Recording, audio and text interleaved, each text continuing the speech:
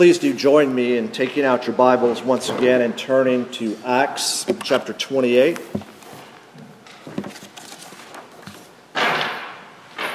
As we prepare to spend time in God's Word, let's ask Him, the author, ask God to prepare our hearts. Let's pray. Almighty God, our Heavenly Father, we recognize that we do not live by bread alone, but by every word that proceeds from your mouth. And so, Father, we thank you for your word. We ask that you would open our hearts to your word and open your word to our hearts, that we would know what we are to believe about you and what duty you ask your people to do. Father, be pleased to meet with your gathered people, and may your Holy Spirit be at work. We pray in Jesus' name. Amen. We are here at week 71 in Acts. Acts is just one of the 66 books in the Bible, of course. And it's always helpful to remember that we can look at the Scriptures in many ways and remember many things about it. But one of the most helpful I've found through the years is promises made and promises kept. And when Paul writes to the Corinthian church, he says, all the promises of God are yes and amen in Jesus. And so promises made and promises kept really can be seen as promises made about Jesus. It's all about Jesus. And if you hadn't noticed yet, all four of our main hymns all start off with the name Jesus. And even the hymn that we will conclude with, the gospel song, it's about the gospel that Jesus brings. It's about Him. It's by Him. It's for Him. In the Scriptures of the Old Testament, Jesus is predicted. In the Gospels, He's revealed. Here in Acts, He's being preached. In the letters to the churches, He's being explained. And in the final book of Scripture, Revelation, Jesus is expected. His return is anticipated. Here in Acts, where Jesus is preached, Acts is a selective record. It's part 2 of Luke's 2-volume work. It's a selective record of all that Jesus continued to do and teach, now through the Holy Spirit, in the church, founded by Him through the apostles. Remember in chapter 1 of Acts, Jesus tells His disciples that you will be my witnesses in Jerusalem and in all Judea and Samaria and to the ends of the earth. And thus far in Acts, we've seen the witness of Jesus, the proclamation of the gospel go out from ground zero in Jerusalem and to spread. And here today, as we come to the end of the book, we come to Rome, which for the residents of Jerusalem would be seen as the end of the earth, the capital of the Roman Empire. And what is going to happen in Rome? Jesus will be preached. After the bulletin went to print and after the preparing for worship email went out, there's been a slight change in the title. Heart disease. Heart disease. And when I thought about that a little bit more, I thought of death. And we all know that the mortality rate for everyone, every country, every people, it's 100%, right?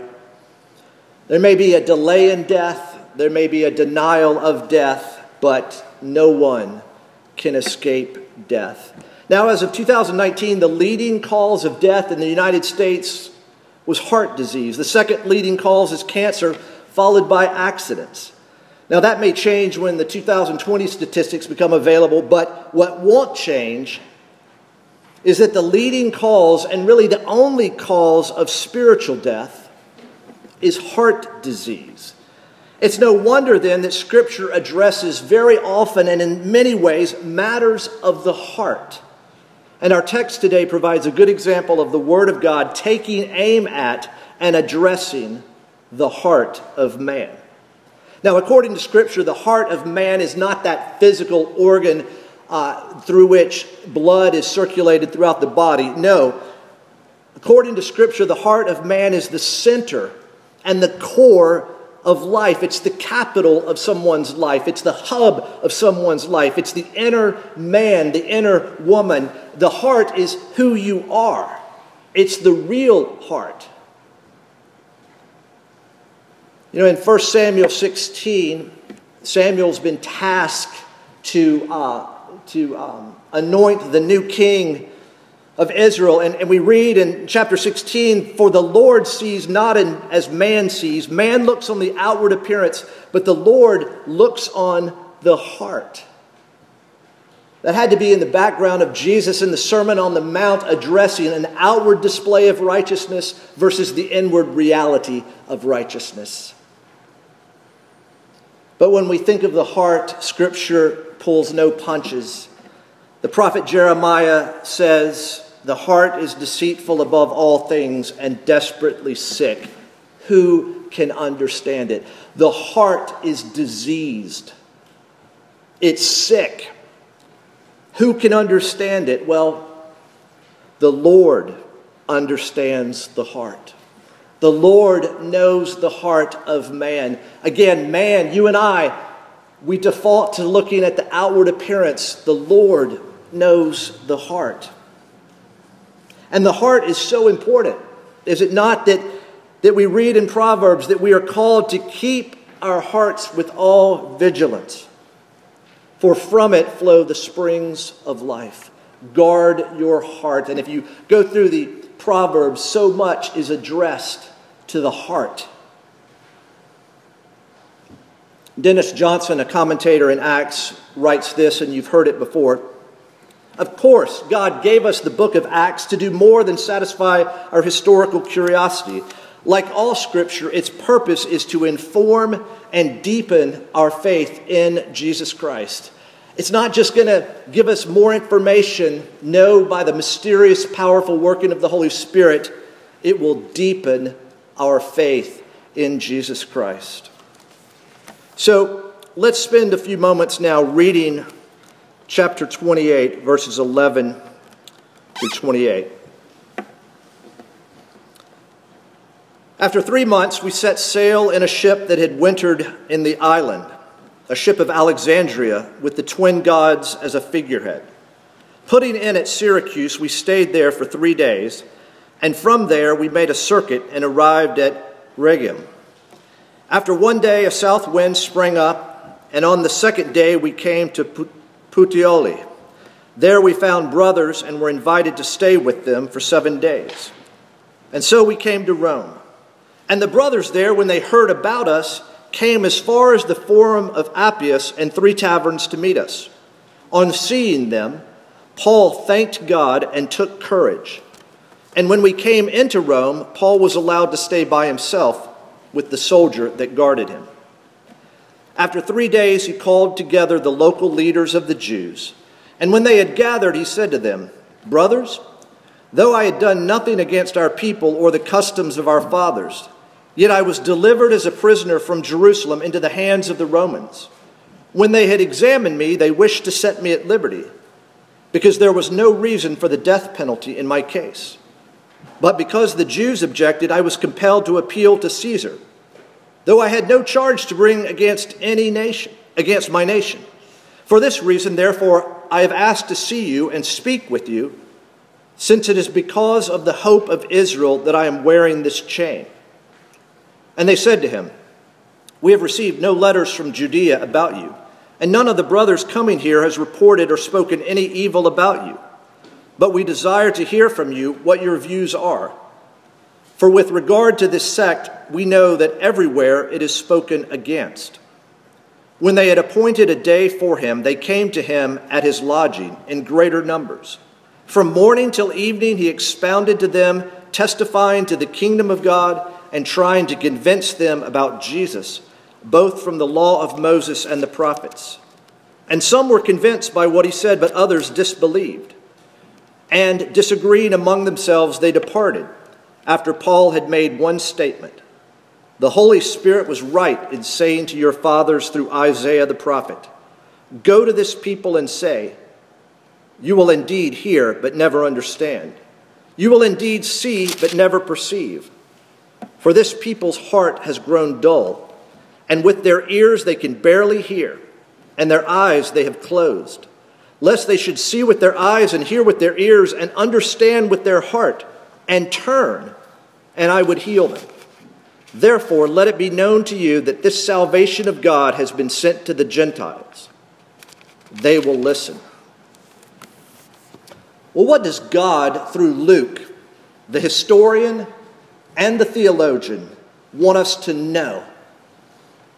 What are we to be informed about? And what does God want us, where does God want us to change, to be transformed?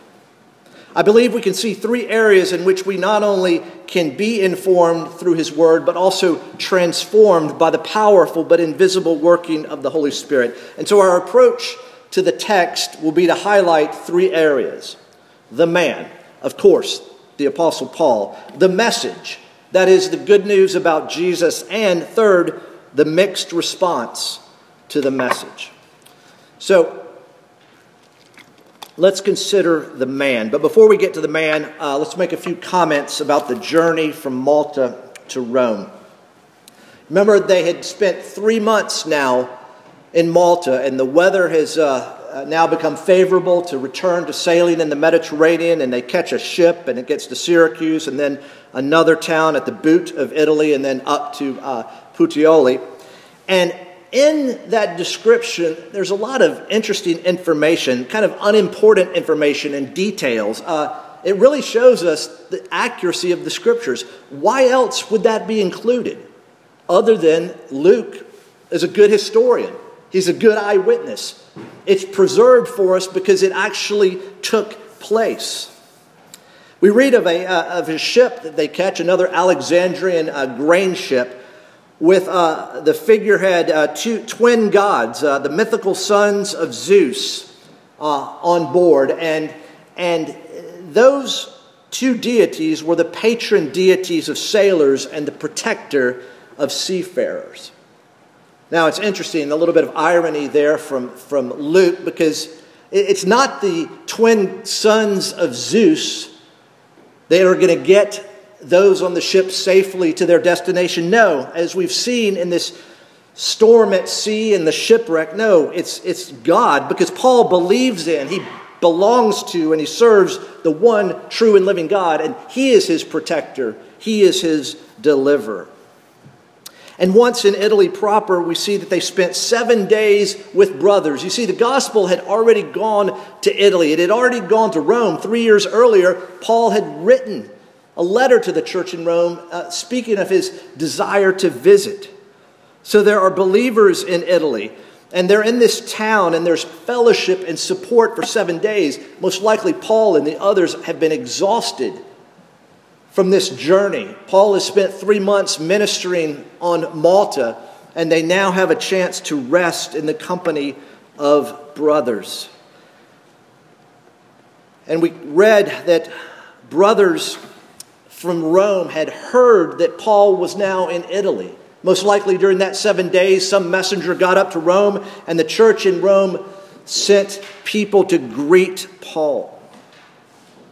They met him on the road in 2 locations. And the language is such, and the readers would understand that this greeting and this procession back to Rome is along the lines of a triumphal procession that would greet conquering military leaders back to Rome. And yet here, Paul, the imperial prisoner, is making a triumphal procession to the very seat of the empire, the capital of the empire.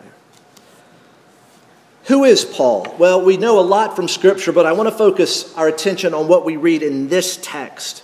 He's a man who, upon arrival in Rome, or more correctly, on the road to Rome, he gives thanks. You see that in verse 15. And the brothers, when they heard about us, came as far as the Forum of Appius and 3 taverns to meet us. On seeing them, Paul thanked God. How many times do we hear that expression roll off our lips and roll off other people's lips. Oh, thank God. I mean, that might be an instance of taking the Lord's name in vain. Thank God. Paul, upon seeing brothers come out to greet him, thanks God. You see, thanksgiving and gratitude are signs of life. Paul is practicing what he even preached to the church in Rome through his letter. Remember in chapter 1 of Romans, he says this, "For although they knew God, they did not honor him as God or give thanks to him. But they became futile in their thinking, and their foolish hearts were darkened." Paul gives thanks to God because he is thankful. Before we go on, when you see a brother or sister in Christ, do you thank God? Do you take it for granted? I hope there's something to think about quotes will help us see the preciousness of Christian fellowship, the preciousness of relationships with others who are united to Jesus Christ by faith. He gives thanks for God's provision for him of brothers in the faith. He also, takes courage. He takes courage. Now, one translation translates this as was encouraged, but most of the translations say, no, Paul takes courage. It's not so much a passive was encouraged, although he was, but it's rather an emphasis on the active. He took courage. Now, earlier we read in chapter 23, verse 11, the Lord stood by him and said, "Take courage. For as you have testified to the facts about me in Jerusalem, so you must also testify in Rome." I mean, is Luke really saying that Paul obeys Jesus' commands? The command was to take courage, and so what does Paul do? He took courage. He gives thanks, he takes courage. And remember in Romans 1, in some of the earlier verses, this is what Paul says, "For I long to see you, that I may impart to you some spiritual gift to strengthen you. That is, that we may be mutually encouraged by each other's faith, both yours and mine." Mutually encouraged by each other's faith. Think with me about that. Here's the Apostle Paul saying to the nameless, at the time, faceless members of the church in Rome, that you and I together can mutually encourage one another. And you see it happening. You see it happening. Now, did y'all see what's going on here? Paul is not even to Rome, and the Roman church doesn't want to wait for him. They go toward him. Could it be the parable of the prodigal son, the parable of the two sons, that the father doesn't wait for the son to return, he goes out? Well, that's not the case going on here, but it's certainly reflective of a kind and generous heart, a compassionate heart, a heart of fellowship. They don't wait for Paul to arrive. They go out and meet him. Paul thanks God. He takes courage. Oh, my friends, is there too much encouragement in our lives? In our relationships with one another, do we encourage one another or do we discourage one another? I mean, in one sense, it's one or the other. Sadly, I'm sure more times than I care to remember, I have discouraged people instead of encouraged them.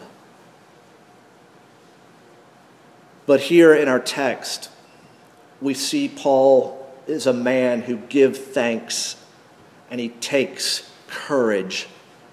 The presence, the love, the care, the effort of his fellow brothers and sisters in Christ that come to meet him. We see also that Paul finds it necessary to be a man who explains himself. I mean, isn't it going to be great when we don't have to explain ourselves to people? We don't have to defend ourselves. There'll be such just trust between one another that we don't have to do that. And yet, what does Paul do? And we see this in verses 17 through 19. He has to explain himself. He goes, of course, to the Jew first and then to the Gentile. And so in this meeting with some of the Jews in Rome, he wants to convey four things. He says this, basically: I'm innocent before the Jews. I'm a prisoner, and there are reasons for my captivity. He wants them to know that both Romans and Jews had opposite dispositions toward him. And finally, he wants them to know that he is not guilty of any crime deserving death. Not only is he innocent before the Jews, but he's innocent before the Romans as well. And if you read closely those verses, you see Paul, though on the run for his life by the aggressive nature of the Jews, he still has a heart of love toward his own people. He doesn't countersue them. He wants, as we read in Romans 9, he wants them to know the promised Messiah. He's a man who knows the hope of Israel. We see that in verse 20. The reason I'm here, the reason I'm wearing this chained to this Roman soldier, is because of the hope of Israel. He said that before the Sanhedrin in chapter 23, before the governor Felix in chapter 24, and before the governor, the king Agrippa, in 26. You see, who Paul is and what he's become is because he has met the hope of Israel. He's met the Messiah. And such hope relates to the resurrection of the dead, in particular to Jesus' resurrection, designating him as God's Son. So after Paul explains himself, defends himself, the leaders of the Jews, we read, desire to hear what Paul's views are. And Paul is glad to be given this opportunity to respond to their request by proclaiming the message. The message. Remember, Paul is a man on a mission. He has a ministry, and he has a message. He has really one message. When he was converted, when he met Jesus, remember in chapter 9, he was going to be a chosen instrument of the Lord's to carry his name before the Gentiles. And we see the fulfillment of that taking place. It's taking place elsewhere. It's taking place here in Rome as well. And if you had to nail down one place where Paul speaks of him being a man on a mission with a ministry and a message, it's this, chapter 20, 24. Paul says this, "But I do not account my life of any value, nor as precious to myself, if only I may finish my course and the ministry that I received from the Lord Jesus." And what is that ministry? To testify to the gospel of the grace of God. To testify to the gospel of the grace of God. That's his one message, and he's going to explain that message to this new audience. So the message that Paul proclaims here in Rome is consistent. It's the same old song. Paul, in one sense, has a one-trick pony. This is his message. The life, the death, the resurrection of Jesus, the fulfillment of the promises of God fulfilled in Jesus of Nazareth. It's one message. It's adapted, though, in all of the different places he goes, based on the context, based on who he's with. Here he's with leaders of the synagogues in Jerusalem. It's a consistent message, and it's a message that Paul didn't come up with it on his own. No, it's a message from the Scriptures. We read of he's preaching and teaching from the law of Moses and the prophets. Look with me at verse 23. There's a day appointed. He's in his lodging. He can't go to them. They come to him in more numbers. All day, from morning till evening, he expounded to them, testifying to the kingdom of God and trying to convince them about Jesus, both from the law of Moses and the prophets. Paul is following Jesus because after his resurrection, on the road to Emmaus, what does Jesus do? He uses the scriptures to talk about who he is. The law of Moses and the prophets, how they all point to him. And we read that verse, he opened their eyes to understand the scriptures. So it's a consistent message from the scriptures about the kingdom of God and Jesus. Those of you with us in our study in Mark a few years ago remember the opening line of Jesus' public ministry in Mark chapter 1. Jesus says, "The time is fulfilled and the kingdom of God is at hand. Repent and believe in the gospel." You see, there's a relationship between the kingdom of God, that is the fulfillment of God's saving promises to his people. There's a relationship between the kingdom of God and the gospel. The kingdom is here, Jesus says in Mark 1, because I, the king, am here. And here's the message. And you're to repent of your sin and believe the message. Now, Paul has given us a good example here of faithful proclamation of the gospel. What I want us to see is a distinction between declaration and persuasion. Notice again, he's expounding the scriptures. He's testifying to the kingdom of God, but he's trying to convince them. You see, Paul is successfully declaring. He's successfully promoting and proclaiming. But as we will see, his persuasion is not necessarily a success. Paul can control what he declares. He cannot control whether or not he is persuasive. Now, of course, Paul tries to be persuasive. He's doing everything he can to persuade from the scriptures, but he knows that he can declare, but he can't convert. Only the Lord can do that. And may that be an encouragement to us. I was with some people the other day. We were talking, and they said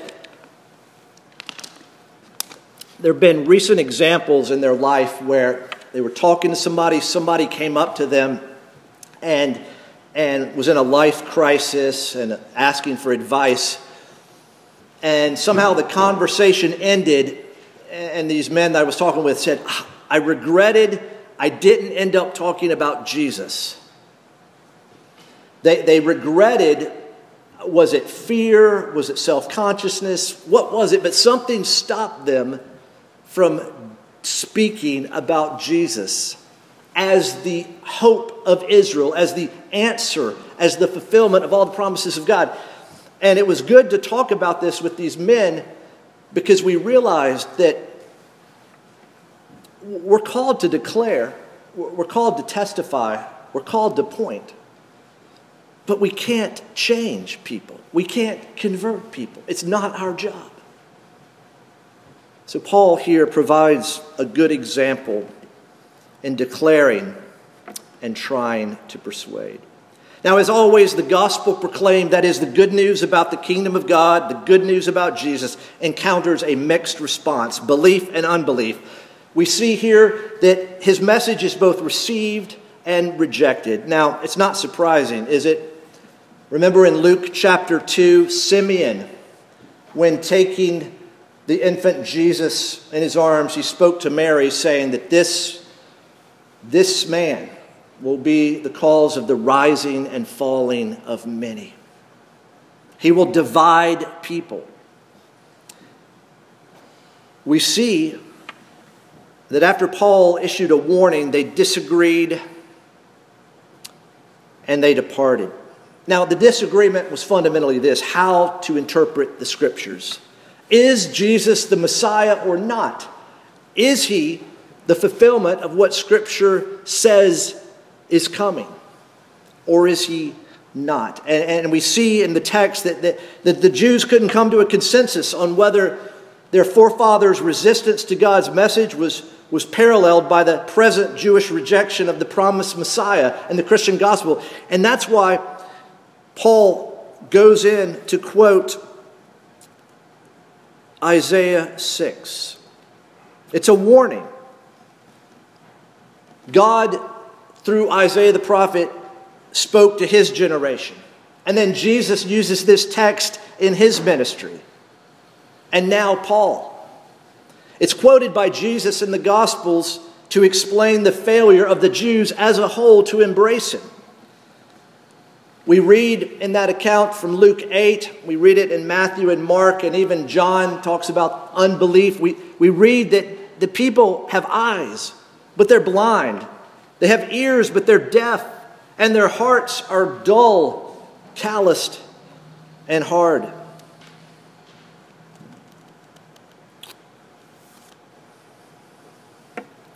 See, when Paul made that one statement, rightly referring to the fact that the Holy Spirit was speaking, that your forefathers, your ancestors are just, you're just like them. Because Isaiah had a message and he went, but eyes were blind and ears were deaf and hearts were closed and cold to the message of the Lord. And it's the same thing. So Luke's narrative account ends with Paul issuing an announcement. They depart after they hear this warning. And Paul makes it a statement, an announcement. Therefore, let it be known to you that this salvation of God has been sent to the Gentiles. They will listen. Implying, of course, that you, my brothers, my fellow Jews, you're not listening. You're not listening.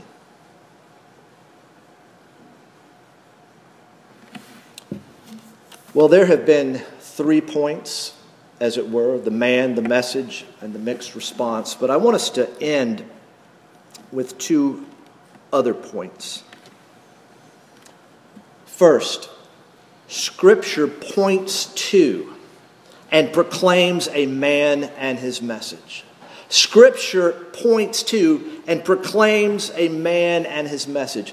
You see, Scripture is focused on Jesus and the gospel. God's word points to who he is, what he came to do, and how we should respond to his person and his work.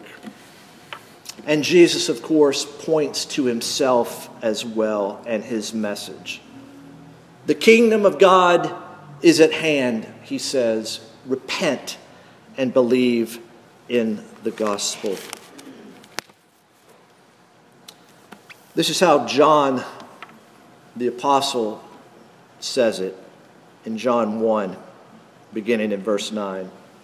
The true light, which enlightens everyone, was coming into the world. He was in the world, and the world was made through him, yet the world did not know him. He came to his own, and his own people did not receive him. But to all who did receive him, who believed in his name, he gave the right to become children of God, who were born not of blood, nor of the will of the flesh, nor of the will of man, but of God. And second and finally, Scripture points to and addresses the heart, the very center of who we are, the very core of our being. I want us to circle back around to the Old Testament text that was read earlier. In chapter 18 is the command. Make yourselves a new heart and a new spirit.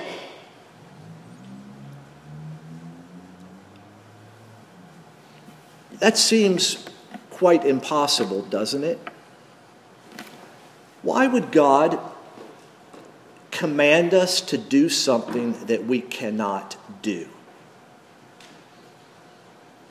Is that how you feel when you hear to love the Lord your God with all of your heart, all of your soul, all of your mind, all of your strength?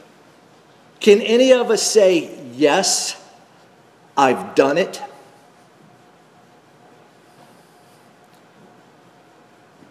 Ezekiel 18, make yourselves a new heart and a new spirit, is along the lines of do this and live. Remember Jesus' encounter with the rich young ruler?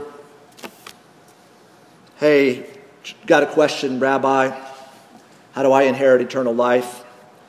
Jesus responds, you've heard the law, you've heard the commandments. Don't commit adultery, don't steal, whatever. Oh, I've done all of these. Then sell everything you have, give to the poor, and follow me. Yeah, I've done all of these. Jesus knows the heart. The man didn't even know his own heart. But Ezekiel 18 is followed by Ezekiel 36, where the Lord says also, and I will give you a new heart, and a new spirit I will put into you. My friends, there's the tension of the Scriptures. And there's the turning point in the Scriptures.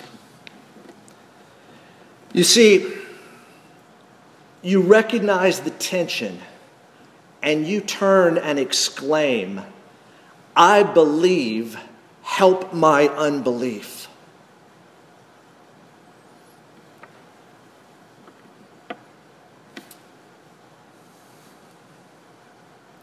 You see, my friends, the good news of the gospel is that God gives us what he demands of us. And only when we come to the end of ourselves, only when we throw up our hands and say, I am undone, I am unclean, I am lost, I am without hope. When we come to the end of ourselves, when we cry out for rescue, Jesus, who is strong and kind, is glad to save those who can't save themselves. My friends, we all were born with heart disease that leads to death. And we can do all sorts of temporary patches and fixes, and we can spray paint our hearts and we can dress them up. But the bottom line is, our diseased hearts will fail us. We've got to have a new heart. A new heart. And with that new heart come new ears to hear and new eyes to see. To hear the call of the gospel, to see the strength and the beauty and the mercy and the grace of Jesus. My friends, Saul the Pharisee was a learned man. None of us could go toe-to-toe with him in theology. But when he encountered Jesus and discovered that Jesus was the hope of Israel, his life changed, and he had a message to proclaim. May God be pleased to give all of those who cry out to him for a new heart, a new heart. Let's pray.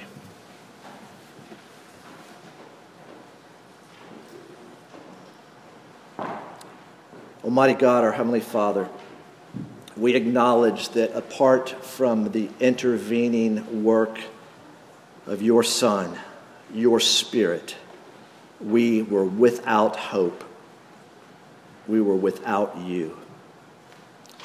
Oh, Father, thank you for providing for us what we could never obtain on our own. And Father, may that increasing recognition of how you have provided what you have demanded. Make us of all people the most humble, but may it also make us of all people the most confident and bold to proclaim the good news of the gospel to ourselves, to one another, and to the world that waits. For we pray in Jesus' name. Amen.